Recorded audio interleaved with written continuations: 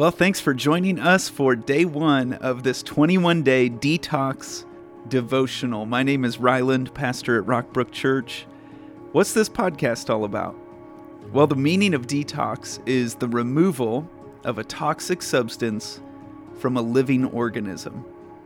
Typically, when we hear detox, we think of drugs and alcohol. And that's fine and exactly how you might want to think of it. But we are going to talk about it more broadly than that here. The removal of a toxic substance from a living organism. You know, we can have toxins in us beyond what we ingest. It goes beyond what we drink, smoke, eat, or even inject into our body. It seems like through the old year and even through the holidays that things have a way of sneaking up on us. Things enter into our lives, take up root and residence within us. Things we know aren't good for us, and things really we don't want to do them. And toxins can get into our soul and spirit just like they get into our body. We have prayer resources for these 21 days and fasting ideas at rockbrook.org/prayer.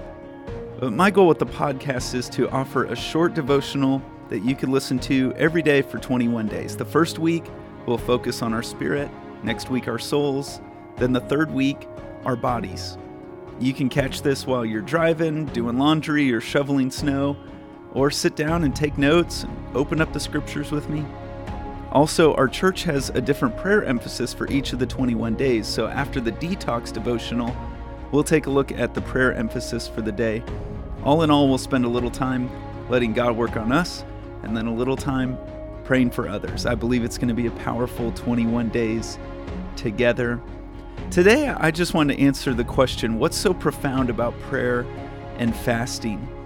And we see this struggle in the life of Jesus' disciples. Jesus sent the disciples out to do ministry, and they were having a lot of success. They were healing people and doing a lot of great things, but they had an instance where it would not work.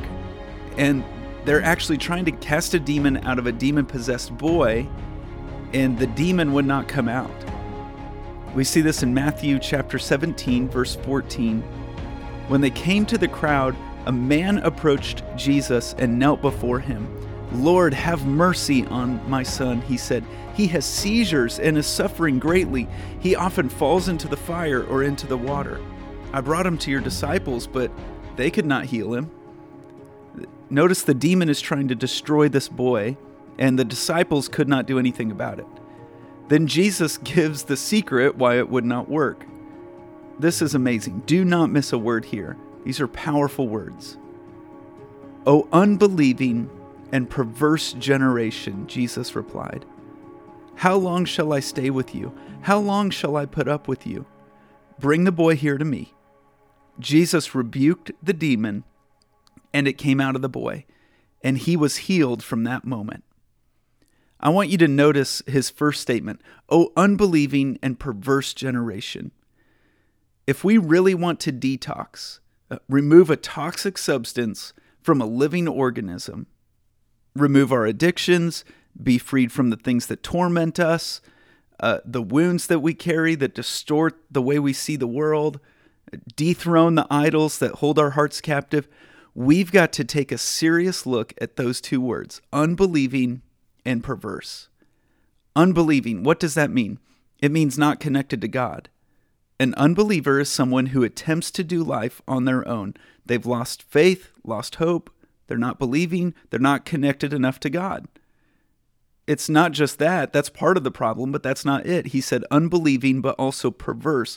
Perverse means too connected to the world. Not connected to God, too connected to the world. My dad would call that a deadly double whammy. I mean, that's it right there. That's the problem. That's our problem. Jesus, in one sentence, sums up the struggle and everything we're facing in life. The world leaves us empty and wanting. It has nothing for us. We want to be more connected to our Creator and the life that is truly life. And so how do I get more connected to God and less connected to the world? The passage goes on. Verse 19, "Then the disciples came to Jesus in private and asked, 'Why couldn't we drive it out?'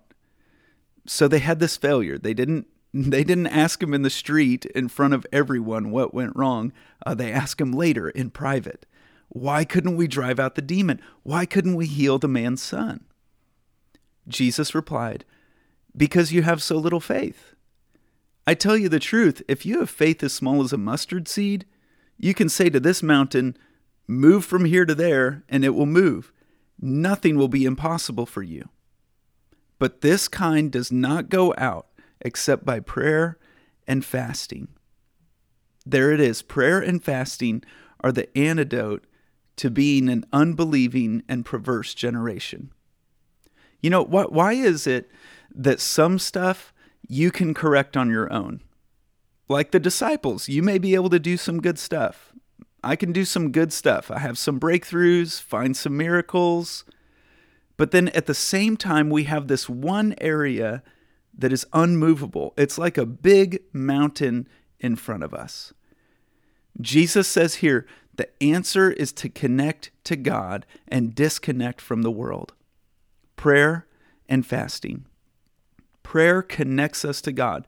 Prayer it's much more than, well, now I lay me down to sleep, or bless this food I'm about to eat. For prayer to be effective and move a mountain in your life, it's got to be more consistent and more intimate than that. You know, in the marriage relationship, there's a lot of communication that has to happen. Did you pay this bill? We need to pick up the kids at this time. The plumber's coming over at 9. Who can be here? A lot of making just life happen communication, nuts and bolts stuff that needs to happen. But the power of marriage is found when you become one with someone.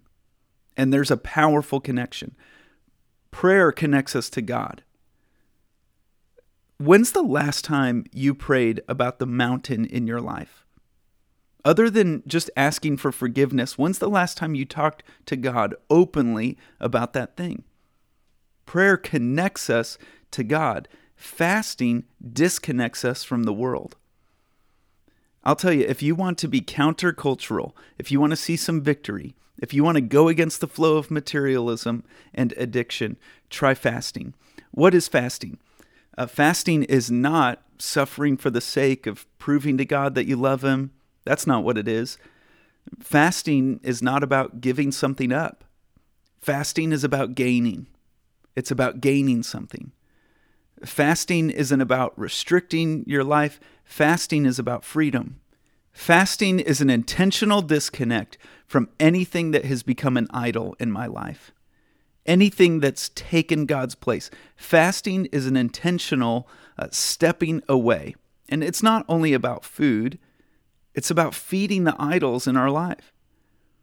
Fasting breaks the control, disconnecting from the world, and then let that drive you to pray, connecting to God. And let's be honest, it's so easy to let food, family, football, Facebook, and festivities to take over. Good things that God created for us to enjoy, but not to worship. And when the relationship becomes improper, they become our God. They become the thing we think will rescue us, the thing we think will comfort us, and ease our pain. What or who are you looking to rescue you, comfort you, or ease your pain? Detoxing is about dethroning our false gods and making Jesus Christ the God of our lives.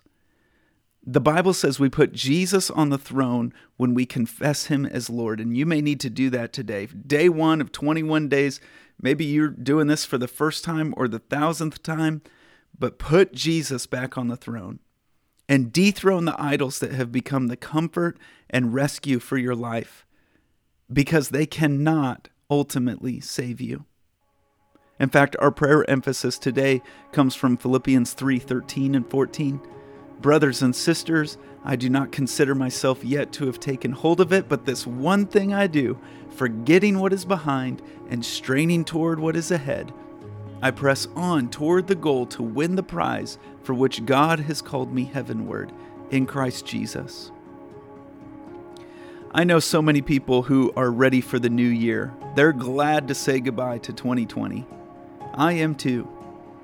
But you can't make the new year new if you don't leave anything in the old year. Likewise, you can't make Jesus Lord of your life if you don't leave behind the old God. So today, let's pray about what these 21 days are going to look like and declare Jesus Lord of our lives. Heavenly Father, I dethrone the other gods, other loves, other idols ahead of you. God, you've put a lot of good blessings in my life. I don't want to look to anything else, though, for my rescuing, for my comfort, or to ease my pain.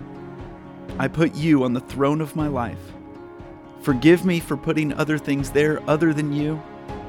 God, today I repent and change the direction of my life. Jesus, be my Lord. God, give me the power to move these mountains in my life. God, thank you for hope. Thank you for forgiveness. It's in Jesus' name I pray. Amen. Well, I'm going to just let this track play out, and you take some time to reflect and pray on this. Talk to God.